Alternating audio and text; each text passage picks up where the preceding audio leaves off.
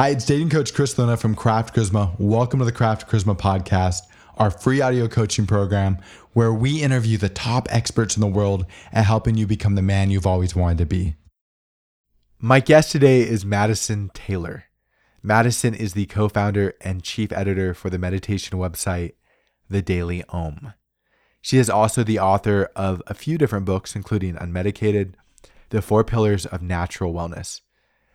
Madison is going to teach us how to live a happier and healthier life. Madison, can you talk to me a little bit about your background, the work you do, and how you got into it? Yes. Unfortunately, I have one of those really sad stories where I grew up in an abusive household, had a father that was quite abusive and a mother that was really checked out. And I actually had my first panic attack when I was in about the 3rd grade, which is quite early.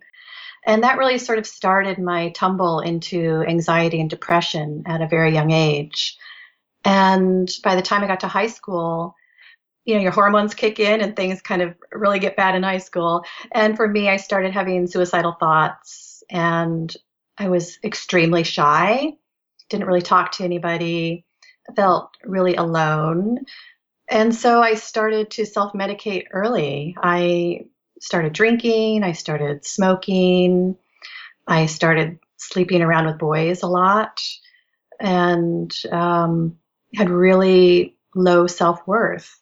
And by the time I got out of high school in my early 20s, I just really ratcheted all of that up a notch and started doing harder drugs like cocaine. I was drunk a couple of nights a week, really sleeping around and not having real love in my life. And, that was my answer to everything. I was having a good time. I thought everything was great. But what I didn't know is that all of these unresolved issues from my childhood had left me severely depressed and with anxiety.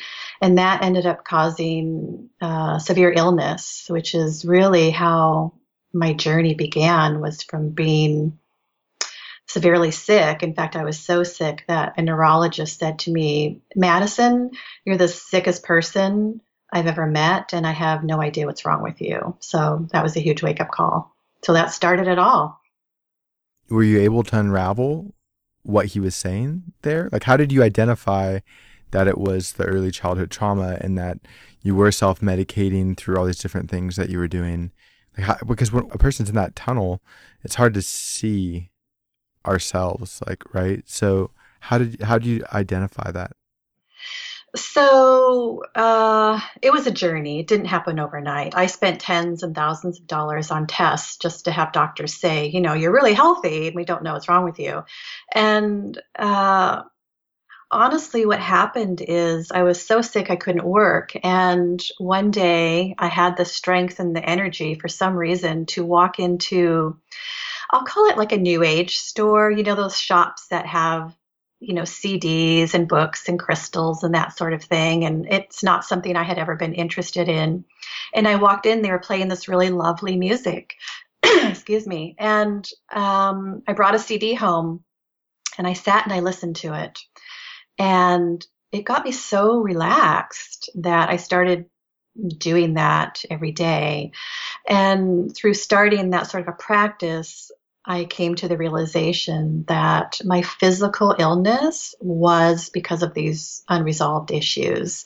I was seeing psychiatrists and everything, and not one person ever said to me that your physical illness is because of your early trauma in childhood and your unresolved issues. And it's really mind-boggling and actually quite sad how overlooked I was in the system. And I really had to take my life into my own hands. And, I was a young, naive girl, really scared and to have to undertake that journey on my own. But apparently that was part of my journey, was to figure it out on my own. And so really through a long journaling process and meditation process and seeing all sorts of healers, it really all started to unravel to the point where I could become a successful businesswoman down the road. Wow. I mean, it's amazing.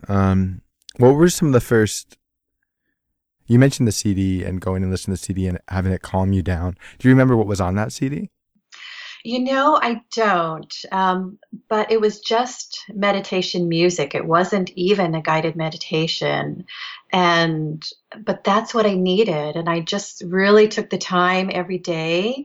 And I wasn't able to work. So I chose the same time every day in the same chair and I put it on. And I think it was probably 40 minutes of just relaxing music. And just from that, I noticed a shift for me. And what that enabled for me to happen was that it helped spirit or God or universe, whatever you want to call it, be able to whisper in my ear, because I finally was able to stop the activity in my brain and relax and listen to the whisper. And then the whisper told me to go back to the store and get a guided meditation. And so that's what I did next. And when you got that guided meditation, how did that impact you? So really, I was so sick. I was very much a baby step type of person. And these are really small steps. And so the guided meditation was just the next step in meditation, where instead of zoning out and tuning out, the guided meditation helped me tune in. And I started to go from sort of a laying down position because I was so sick. I really couldn't, sit upright with my straight spine, which is what the ideal position for meditation is really to have a straight spine. And I wasn't able to do that. But every day I was really dedicated because I noticed the results. And guided meditation was the next step. And then, it was just more baby steps after that. I want to ask you about these steps, but one thing I want to comment on is, did a doctor ever, or somebody ever help you identify what, like why you were so shut down, like what was actually happening in your body? Well, the neurologist at the time gave me really what was popular in the 1990s was this panacea solution. And they said, oh, you have chronic fatigue syndrome. And that was the bucket they threw people in when they didn't know what was wrong with you. I have come to realize that my mental condition caused these physical symptoms. And my neurologist said, you're depressed. And I said, no, I'm not, because his solution was to give me my first little green pill, which was Prozac. And I said, what is this prescription? And he says, oh, it's Prozac. And I said, isn't that an antidepressant? And he said, yes, it'll help you get off the sofa. And I said, but I'm not depressed. And he said, yes, you are. And that was really the first time I had associated that word with me, because I thought depression looked very different. I thought depression looked like the 500-pound person on the sofa in their sweats that didn't ever leave their house or maybe was homeless, and depression didn't look like me, or anxiety. So that was a shock to hear that. And I really didn't want to go home and fill that prescription. I had an inner feeling that I didn't want to do that, but I was also so absolutely desperate to feel better because I was so suicidal and so sick. I couldn't work. I couldn't function. And I was desperate. And so I took that pill. And I have to tell you, he said, this is going to take 30 days to kick in. And I was prepared for that. Okay, I'll count the days. I'll mark it on my calendar. In 30 days, everything's going to be better. I'll be normal. Everything will be grand. But I have to tell you, I took the pill, and 20 minutes later, not 30 days, but 20 minutes later, I felt my brain wake up. I felt activity in my brain, like connections were being made, and it completely freaked me out in a good way. I was surprised. And that told me two things. One is that it was also a journey into realizing that I'm a highly sensitive person, that small doses of anything I feel in big ways. And number two, I was so depleted in serotonin that my body absolutely soaked it up like a sponge. And, that really started my hamster wheel life experience down that road of meds. A few things come up for me as you're telling this story. One is, have you ever read the book The Body Keeps the Score? No. I was reading it today. I've been reading over the last couple of weeks on and off. It describes your exact situation.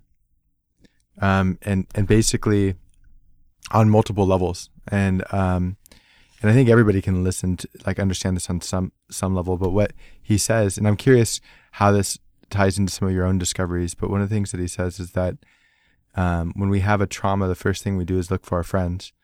And then if we don't have friends, we go into fight or flight. And if we can't do that, we go into freeze. And our body begins to shut down and we disconnect from our emotions. Our body physically shuts down in all kinds of different ways. And then he goes on and talks about how children, like attachment theory, and how children end up shut down and they can't escape. So the different types of forms of attachment they develop. I mean, literally all the stuff that you're talking about, I find it so fascinating. He even talks about how the system has failed with diagnoses, and all the politics that, or not all of it, but some of the politics that's around that. I mean, it's amazing to hear you describe your story and how much it parallels some of the things that I was reading even this morning. Yeah, and that's that I talk about this without, I'm an open book. And because people need to hear more stories like this, because there's a lot of us out there walking wounded, walking emotionally wounded, and people need to know that we can heal. If I can do it, anybody can do it. Believe me. I mean, I'm so thankful that you're sharing this, and I've been through my own own traumas that I've talked about on podcasts, and how that caused me to shut down in different ways. But yeah, I'm so thankful that you're sharing the story. What was the next step? You said you went on medication. You also said that you talked to different types of healers. What was the next step on your journey? Yeah, so when I was able to start this meditation practice every day and allowing my brain to clear and hear the whispers. And I'm not literally hearing voices when I say that, just to be clear with people. It's just I would have inner knowings happen to me in that silent space. And I had the feeling that, I should go get acupuncture. I had never indulged in alternative therapies before. Nowadays, it's not considered too alternative. But I just looked in the yellow pages and found an acupuncturist, which is nuts. I would never do that now. I'd probably ask her a recommendation. But I found a lovely, lovely gentleman who was just very gentle and very kind and loving. And I started acupuncture next. So I was meditating and I was doing acupuncture. And I guess maybe after a few months of acupuncture, I got another little feeling, and I had the feeling I wanted to ask him, hey, do you know any hands-on healers? And it's known by a lot of different names. Some people call it Reiki, lots of different types of modalities. And he said, yeah, I know this woman I went to school with. She's a medical intuitive, and she just always seems to know what's wrong with people far ahead of anyone else. And so I started seeing her. And I slowly developed what I call my healing team. And I spent a lot of time, probably every day I was going to some sort of healing. And sometimes it was just, regular old massage, which was considered normal in my regime at the time. And that's what I did. I spent a good couple of years just rebuilding my body because it was really destroyed from, I think when you experience trauma when you're a young child, it's has more time to really play with your cells, right? And your genetics. It's getting messed up at an early age before you've had time to fully develop into, an adult. And unfortunately, I had a lot of bad experiences as a young adult as well, being I had 2 attempted kidnappings or abductions on my life, which was very traumatizing to have one, let alone 2.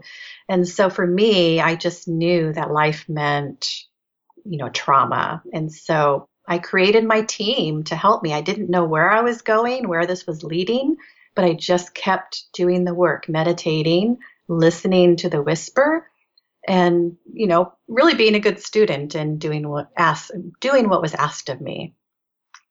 How long did you pursue this process for before you started to really notice changes in yourself and your body?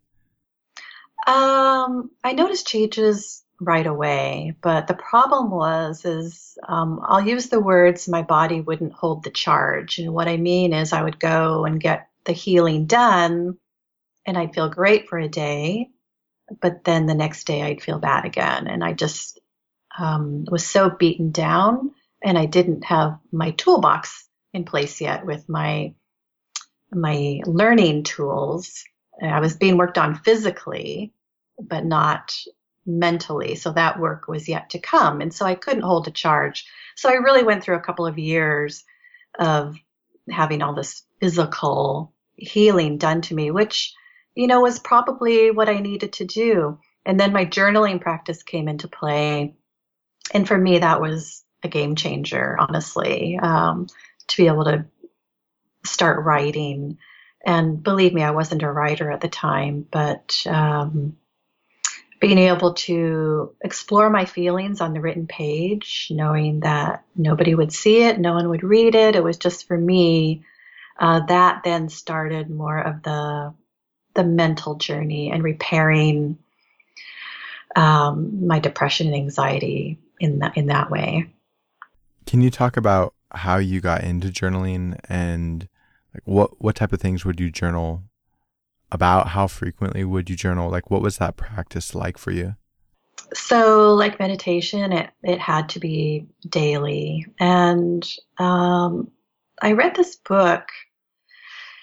Oh, what was it called? I'll think of it later. And she suggested journaling every day and just writing whatever came to your mind. And I was at the point where I was feeling confused, and I think it showed up a lot as anger. And so I would get my journal out, and I just use those cheap spiral bound journals because I didn't feel like my thoughts were worth a nice journal.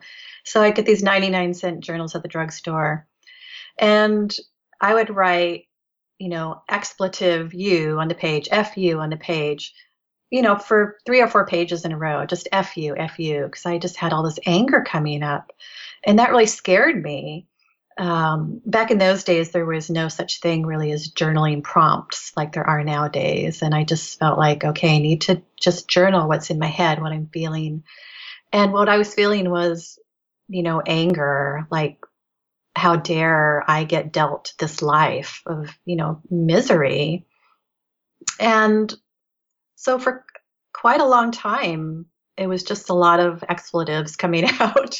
And if people that know me think that's rather funny because I have a rather angelic appearance. And, looking back, it is funny, but, that's what needed to come out first. And then I really just started to zone in on, okay, first I need to deal with my dad and everything that he had done to me. And, he was a rageaholic and a very unkind person. And I'm pretty sure undiagnosed mental illness, probably psychotic and who knows what. And so I really needed to deal with him. And so I would just write about him in my journal and let things unfold.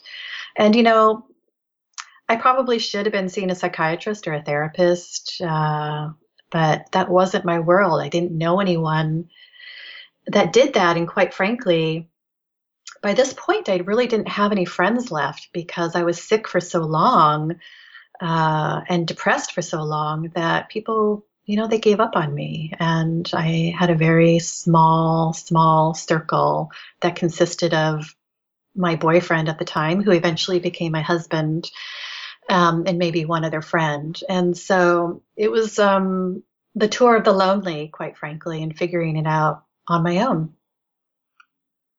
Your relationship with your boyfriend who became your husband, can you talk a little about that? And how did you meet him? How did that relationship change and evolve and grow?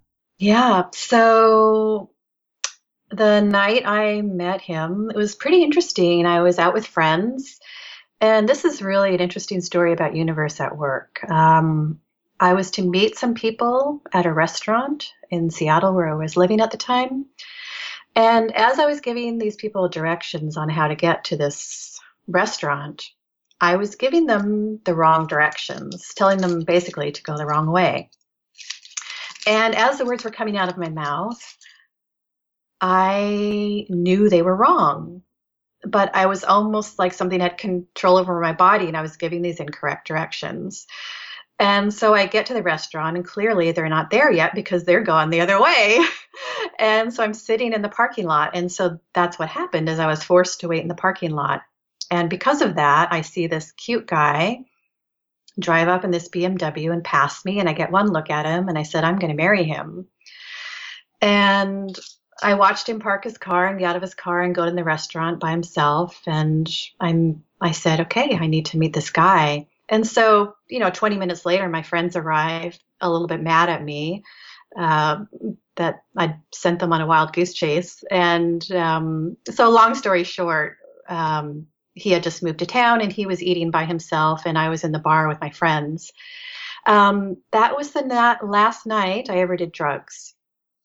I met Scott and, that was it. It was pretty much a love at first sight. Maybe probably more on my end. But I never did drugs again after that night. And there was a real magic spark there, and I didn't feel the need for it. And the other thing that happened is my body started not allowing me to drink anymore, which is a great blessing.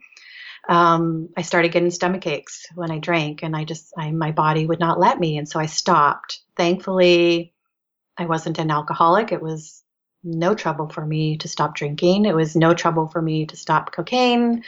I was still smoking. That came later. So yeah, that was 1990 when I met Scott. That was 28 years ago. So How old were you at the time?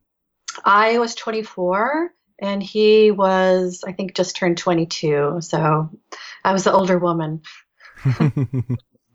And how long did you date before you married? So this is really interesting. We didn't get married for 5 years. We were doing that whole kind of rebellious thing. If everyone can't get married, if gay people can't be married, then marriage isn't real, fighting the system, that's what young people do. And so we were making a statement. But to be honest, right after I met him, I got sick and, we needed the tax break and I needed health insurance. And this guy, he stuck with me when I was completely debilitated. And that just shows you his character. At the sickest point, I could not get out of bed to go to the bathroom. He had to carry me to the bathroom. And I remember looking at him saying, "Why are you staying with me?" And he just looked at me and said, "Why wouldn't I?" Wow, that's beautiful. I'm curious, how did that relationship, because you said you were down to basically him and maybe another friend, like you had lost a lot of your friends. How did you use that relationship with him to build a foundation to rebuild your social life? Or did you?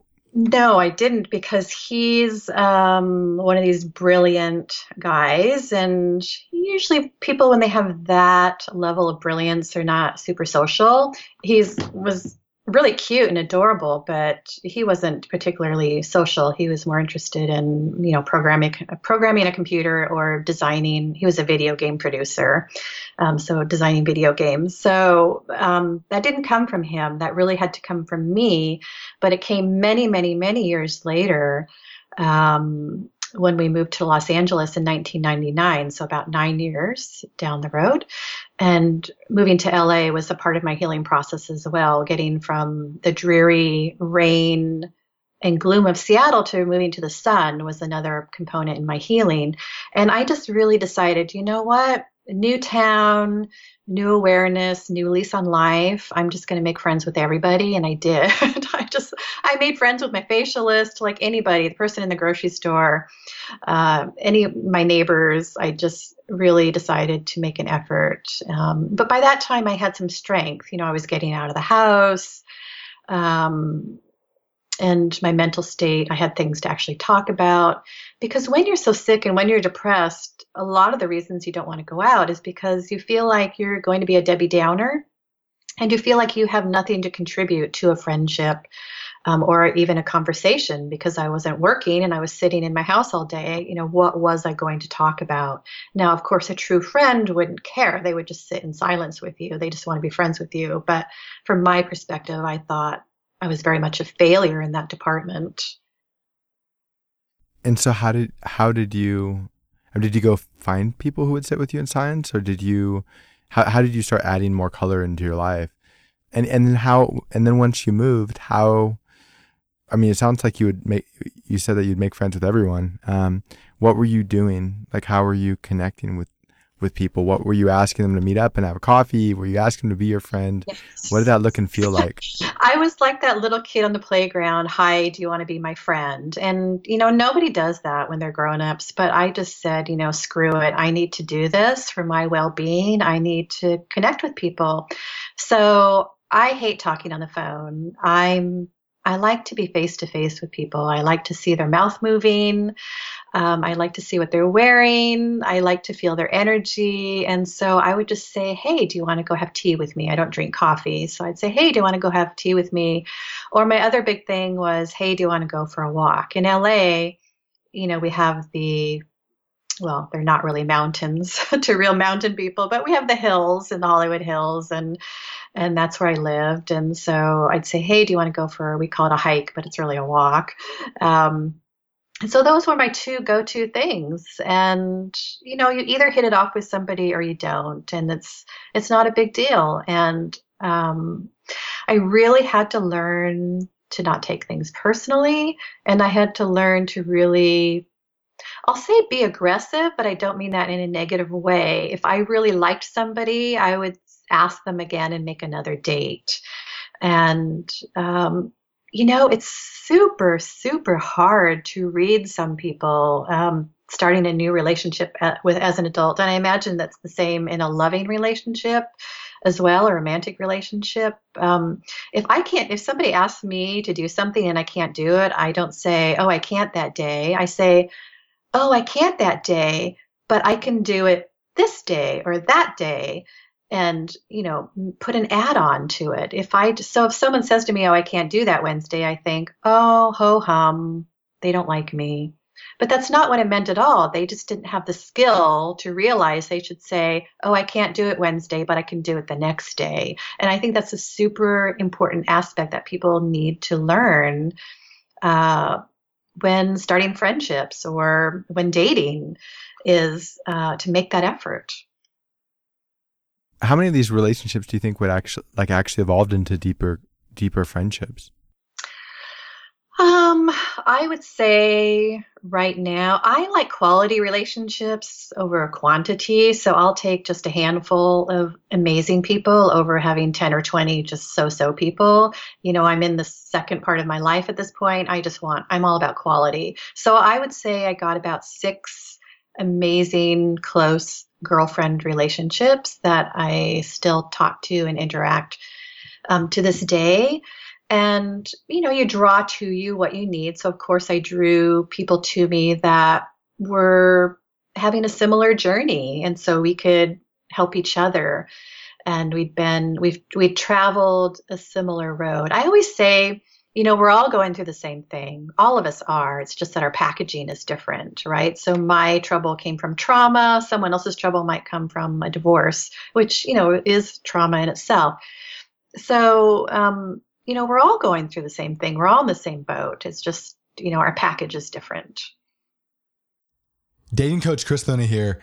This is the perfect time to take a quick break to talk to you about 3 simple things that you can do to dramatically change your life. First, Listen to this entire podcast and then subscribe through SoundCloud, iTunes, or Stitcher. This way you'll immediately be notified every time we share a new release. If you listen and apply the ideas we discuss on these podcasts, it will change your life forever. Second, go to craftcharisma.com, create an account, and become a member of our community. There you can read articles, listen to podcasts, watch videos, ask us questions, and document your journey in our forums. Great men don't become great on their own. All great men are members of a community, and Craft Charisma is your community. Finally, if you're serious, and I know that you are, about making massive changes to your life as quickly as possible, check out our live coaching programs on our website. Craft Charisma live programs are the fastest way to improve your dating and social life. And who knows, attend our live programs, let us get to know you, and you may end up as a member of the Craft Charisma team. Again, thank you for listening. Now back to the podcast. I want to go back. You talked about journaling and you talked about what that opened up for you. Were there other things that you did around sort of your, I guess, mental work or emotional work, like stuff outside of the body healing stuff? Yeah, I really had to make a point of also spending time every day in nature. And I realized for me that a connection with the earth was absolutely vital to my well-being. And, it always takes science and the people in the know to catch up with the rest of us. But, now they're coming out with this thing, they're calling it ecotherapy, and they're saying, oh, you need to spend time in nature so you're not depressed. Well, duh, of course we do. The greatest healer we have is a Mother Earth. And so, if I can't get out for a walk in my nature area, I at least take the time to be outside in my garden and be with nature. And whether that's journaling or meditating or taking a walk, that is vital to me. And I have to tell you, when sometimes I'm feeling blue, I think, okay, let me look at my practice. Have I forgotten to do something? And without fail, it's always, I didn't make time to, spend time in nature. Nature is the greatest healer, and she gives us what we need, and that time for silent contemplation. And so that's a really must-have in my life. And, nature can be found anywhere, even in New York City. When I was in New York recently, I just booked a hotel near Central Park, and I'm like, there you go. There's nature. A potted plant in your apartment is nature. But being able to spend time in the stillness, the Japanese have something they call forest bathing. And I love that their government sanctions forest bathing, and they tell their people, you need to spend time in the forest, not talking with your friends, but in quiet contemplation, together or alone. And could you imagine in the United States if our leader said that to the people, how different our country would be? It's amazing. Yeah, it is. It is amazing. You mentioned journaling. You mentioned a nature practice, or you referred to as practice, like going out into nature. What are the other elements of your practice? So in my book, Unmedicated, I talk about having 4 pillars, and they're clearing your mind, nurturing your spirit, strengthening your body, and finding your tribe. And so I spend time in each of those categories every day. And, I've really whittled it down. It sounds like, oh my gosh, that must take, hours of your time. But it doesn't. It may at first, but I'm an expert by now. So I make the time to do these things every day. And so really the meditation and the journaling takes care of my depression, anxiety, and my mental state. And then for my physical body, we can't forget that as well. So it's eating right, staying away from sugar. But also I work a lot on just building my physical body, because when you suffer from illness, if you suffer from anxiety or depression, it depletes your system. And this is another thing that science is a little behind on. So I take a lot of supplements to really help build my body back up. And I eat only organic food. I stay away from sugar. Uh, and it's super important. It needs to be an all encompassing program. We can't do one without the other, right? We have a physical body made of cells and that rebuilds itself constantly, thank goodness. And then we have our mental state and, our spiritual state. And we really need to tend to all of them as well as our outside influences, which is what our work that we do in the world, and our friendships as well. So I want to read this back. So you said clearing mind, physical body, finding tribe, and spiritual. Are those the four? Clear your mind, nurture your spirit, strengthen your body, and find your tribe. Okay. So clearing your mind, I got journaling, going into nature, building your body, no sugar, eating organic. You said you take supplements. What type of supplements do you take? Just things that would give me what I need instead of taking antidepressants. So they're all natural types of supplements that my naturopath subscribes to me. I take a lot of fish oils and things like that, things you could just get in the grocery store. I'm a big proponent of, my doctor he's an MD, but he's also an ND. So he really always errs on the side of natural, which I really appreciate. I think finding a good fit with a physician is really, really important. And I hit the gold mine. He actually wrote the foreword to my book. I'm so blessed. And, finding good healthcare practitioner that listens to you and believes in you and works with you in the way that you need to be worked with is vital. So yeah, he gives me all my supplements, and I'd rather not take anything. I'd rather get things from my diet, but I'm so anxiety prone that I just really need to continue supplementing, and that's how I am. So I'm good with it. That makes sense. All our bodies have their own sort of unique chemistry, right? And we need to sort of figure out different ways to optimize that. So you have to really honor, like what you said, all of our bodies are different. We have to honor what our bodies need. I talk a bit about sleep in the book, and for me, I need 9 hours of sleep, not 8 or not 6, but I need 9, and that's a lot. And so I go to bed, at old lady hours, but that's what I need, and I've always needed that. And instead of complaining about it, I just do it. And my husband, he needs 6 hours, and it's like, well, that's not really being a superhero. I think people should get 8, but if you can function normally on 6 hours, good for you, but I can't do that. Under finding your tribe, it sounds like you found your tribe. So how do you continue to nurture it? Really important. And for me, I tend to move a lot, unfortunately. I think I'm rooted now, finally, but keeping in contact and really making the effort. And like I mentioned earlier, a lot of my friends are like me. So we tend to be isolators. People that suffer from depression tend to isolate a lot because, like I'd mentioned, we feel like we're not worthy. We like a lot of alone time. And so I try to not let my friends isolate. And I can feel it. I put my feelers out and I can tell who's isolating. I haven't received a text from them or a call or an email. I can tap into them and tune in and feel like they're having a hard time. And so I reach out. And if they're local, we can get together.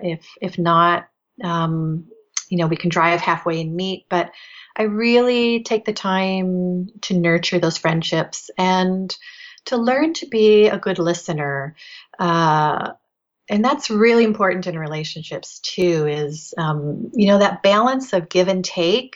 When I was really, really sick, I was really needy. I wanted someone to hear about my pain and my trauma. And you won't believe what happened to me. And oh, my dad is such an a-hole. And um, I was very needy. And I had to learn to also be a good listener. And it sounds really easy, but when I started to analyze my friendships, I realized that I was the one that was taking a lot and draining people.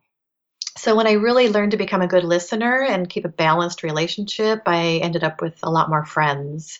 And so I take the time to do things and nurture my relationships. Some people do well with email relationships. I don't. I really need that face-to-face time. I really want to sit in somebody's energy, especially in this day and age, right? Of Skype and FaceTime and email and texting. We need human companionship. There's more to a relationship than a text. We need to be in the presence of other beings. Yeah, I absolutely agree. You were talking about listening, and I started to wonder what that looked and felt like for you. Yes, it sounds silly, but I had to train myself to listen. The other thing I noticed about myself is that um, I was so deprived of friendships that when I had one, I would talk over people. Part of it is my psychic ability. I knew what they were going to say and I'd finish their sentence. And the other part of me was my bad memory, which is from early childhood trauma. If I didn't spit out what I wanted to say, I would forget it. And so I would kind of blow over as they were talking. And I'm really glad that I caught that in myself. And it's really good. Your listeners can see if they do that as well. And being a radio host, you've had to learn to stay silent until the other person stops talking as much as you want to interject. It doesn't make for good radio. So I really had to catch myself in these types of behaviors and train myself. And I would ask my friends, I would say, you know what? I need to try and work on being a good listener. I need to try and work on not interrupting you. Will you help me with these things?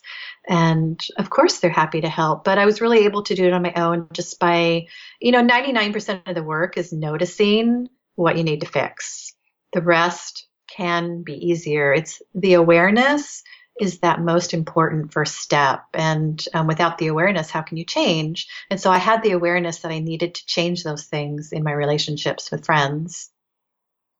So it's like what I'm hearing is that there was an awareness in you, but also like that you were trying to be conscious of this, but you also asked your friends to help you with it. Yes. I'm all about taking action steps, and my action steps were to take action on my awareness, because if you just have the awareness and you don't do anything about it, what good is having the awareness? That does nothing. And so taking the action on it and then employing their help with it as well. And I have to tell you, it helps so many people by saying that. I do this with my employees by telling them this is what I've done. They noticed it in themselves as well, because a lot of people talk over people and they don't mean to. They don't feel like what they have to say is more important. They just don't have the awareness. And so when we all speak, we help each other. I want to ask you a little bit about, well, actually, is there anything else that you learned around listening that like helped you to become a good listener? And one other question, like that's kind of connected to that. When you were picking the skill up, did you find you also spent a lot of time in your head? Yeah, I have one of those brains that is hard to shut off. And so, yes, I spend a lot of time in my head. And actually, to this very day, I prefer to be alone. I love silence. I don't like to listen to the radio. I love being home alone because that's where I get my ideas. And that's sort of my life journey is to have silence and to be in my head, because I get really great ideas, which help me help the world. But all of that really helped me gain more compassion. And it's interesting. I see this with my son. He's only 9. We do everything different. I had him later in life, and I didn't realize that you had to teach people compassion. it doesn't really come built in, and empathy. And so I found that by becoming a good listener, it really developed that compassion point in me to become really mega compassionate. Because when you have to be silent and listen to somebody, you take them in fully, really more deeply at a level that you wouldn't if you're thinking about your next question you want to ask them or the thing you want to talk over their voice about. And so it enabled me to really have deep compassion for my friends or really anybody that I'm in a dialogue with. Yeah, super helpful. Your spiritual practice, what does that look and feel like?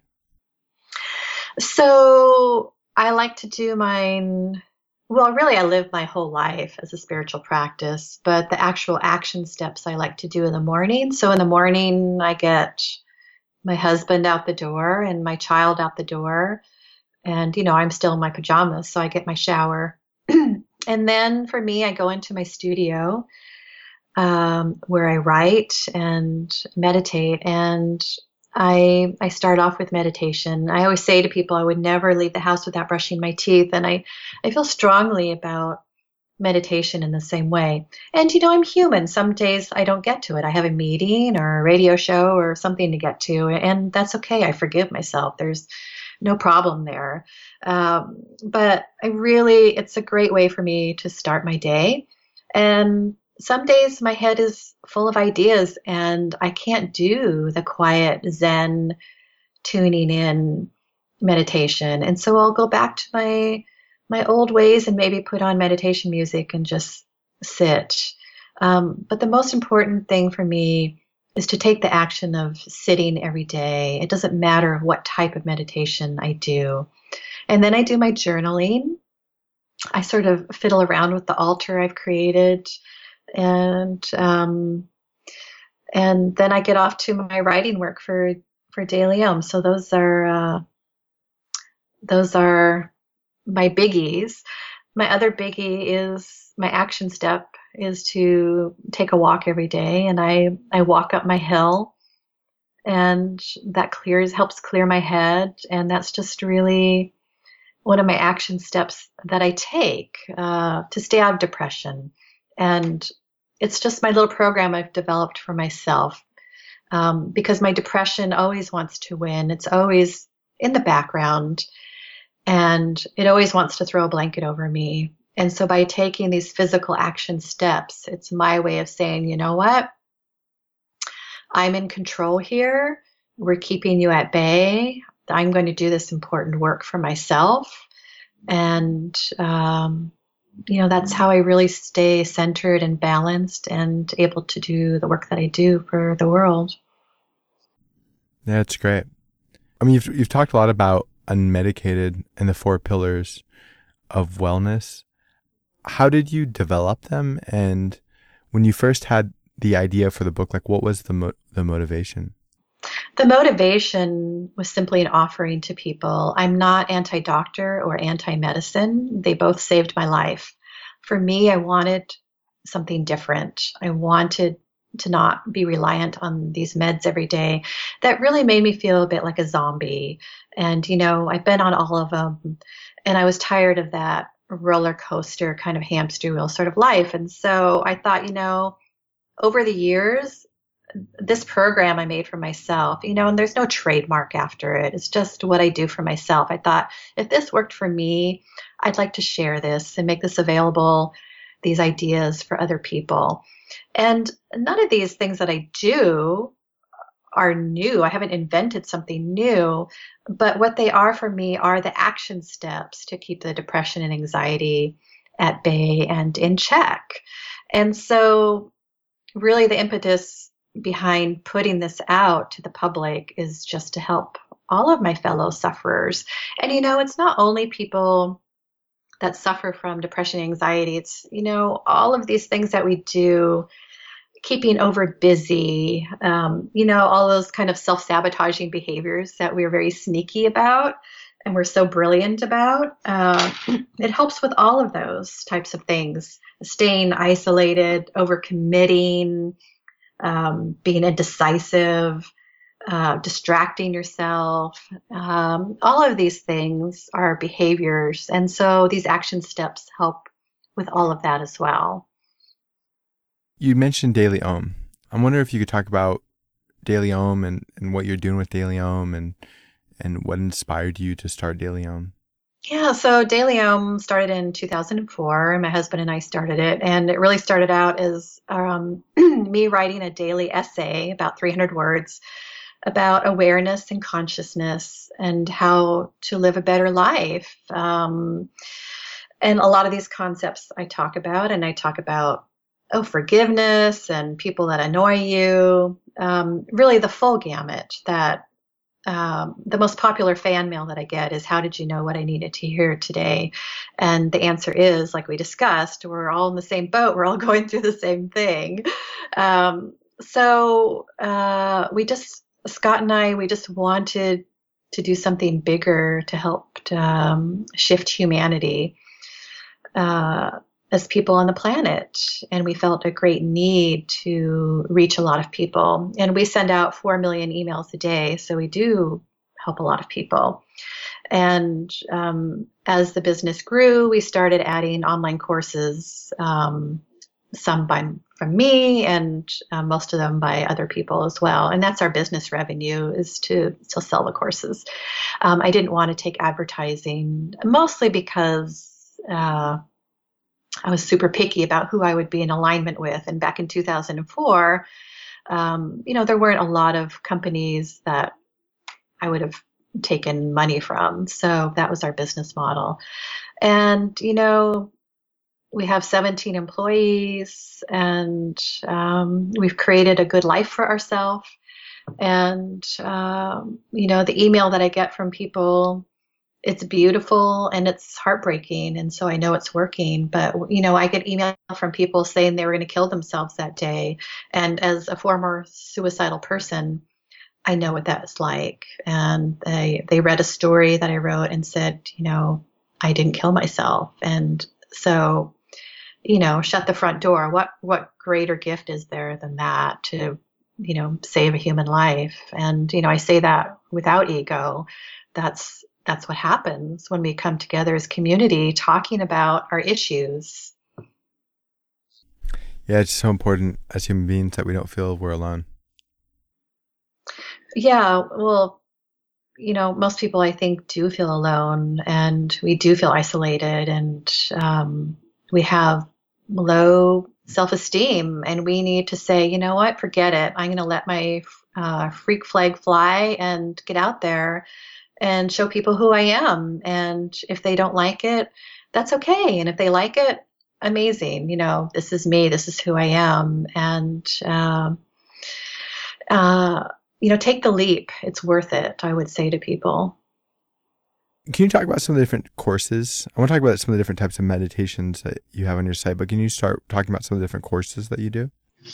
Yes, the ones that I've written a course about for the highly sensitive person. These are people that, they're not snowflakes. They're people that are super sensitive to sight, touch, sound, human emotions. We feel things much more deeply than other people. About 10% of the population has this trait of high sensitivity. So I've written a course about that. I have a course called Meditation for Beginners, and this is a really great course that I sort of believe with meditation, there's a lid for every pot, right?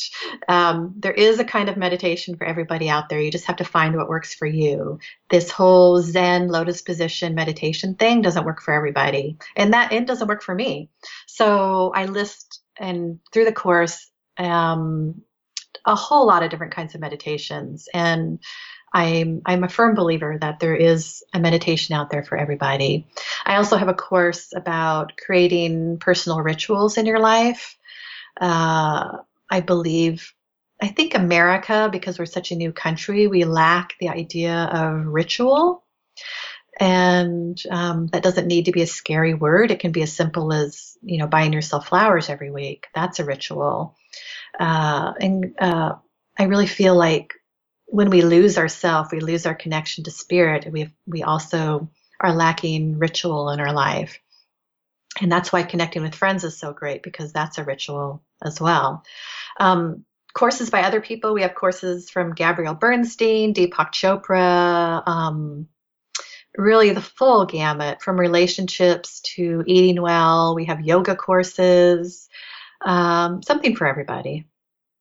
That's awesome. What are 2 or 3 of your favorite courses? Ooh, I tend to love more of the squishy ones, because I've sort of been on my healing journey. I don't need some of the real hardcore changing your life things. But I'm a writer, so I really love our writing courses that we have. And, if you've been out there looking ever to take a writing course, they're a few $100s, and ours is, I think, $25. So people write in a lot saying they really appreciate that. So I really love the writing courses in particular, and sort of more of the creativity type of things. For someone who's listening to this and they're trying to develop their own practice, and maybe they're not quite sure what they're missing, we talked about some of the things that you laid out that helped you heal, but even with some of the courses, there's so much diversity. You seemed, even when it sounds like you're the most shut down, you seem to have had the ability to listen to your intuition. How does somebody who doesn't know where they're at or where they need to go either connect with that or figure out what it is that they need? Yeah, it all comes back to being quiet. Believe me, I didn't have an intuitive bone in my body when I was sick. Sickness ruled my life. I didn't know anything about being psychic or intuitive or spiritual. I wasn't raised with that. That was all, boogie woogie man stuff to me. It was weird. And so just by taking the time every day to sit quiet, my intuition kicked in. It was almost as if the angels were waiting for me. Oh, she's sitting. She's getting quiet. Now go in. And, we have our chance. Get into her head. And I say that in the most sweetest, beautiful way. It's not anything evil. But that is the number one thing you can do, is to take time every day to be quiet. And you need to when you take the time every day to be quiet, what that does is it sends a message to the universe. It's almost like they're on speed dial, right? And it's like, hey, you're saying, this is important to me. I am serious now. I will take a little bit of time. 5 or 10 minutes is all we ask. I'll take the time to get quiet. And yes, my brain's going to think about my shopping list and I'm going to get frustrated. Do it anyway. Do it anyway. Sit. I was the worst meditator ever. And, it's called a practice for a reason. So pick a kind of meditation that you can. Do what I did. Listen to just quiet music at first. Just take the time every day to sit, because you're declaring to the universe, when you take that action, I'm ready. I guarantee you, your life will start to unfold, and you too will hear the whisper. Absolutely beautiful. Any last tips, insight, words, or wisdoms for people who are listening to this, who want to live happier, healthier, more fulfilling lives? Yeah, I would say don't feel overwhelmed. Honestly, I was a pathetic mess of a human being. Just, I could weep for myself when I think about the person that I was. So sick, so tired, just so distressed, in very bad shape. And I would say to people, if I can do this, scared me can do this, anyone can do this. I am absolutely nobody special. I'm a regular person trying to do extraordinary things, but a regular person doing regular things is an amazing person. And so if I can do this, if I can change my life around, anybody can. I had no help, really. It was all me. And it's available to everyone. All these tools that I teach, they're either free or very inexpensive.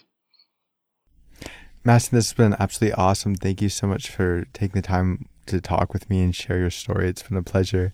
And if you're listening to this, you want to learn more about Madison and everything she does, we're going to post a link on the Craft Charisma website within the description of this podcast so that you can find out about her more easily. We cut out there for a second, but thank you again. Thank you. It's dating coach Chris Thona here. Thank you so much for taking the time to listen.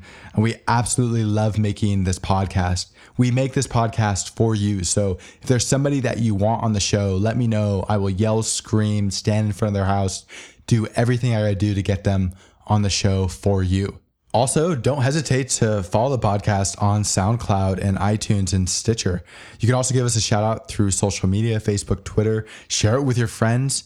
And lastly, go to the Craft Charisma website and create an account. There you can talk about the podcast and communicate with me directly. So thank you again for taking time to listen. You will hear again from me soon.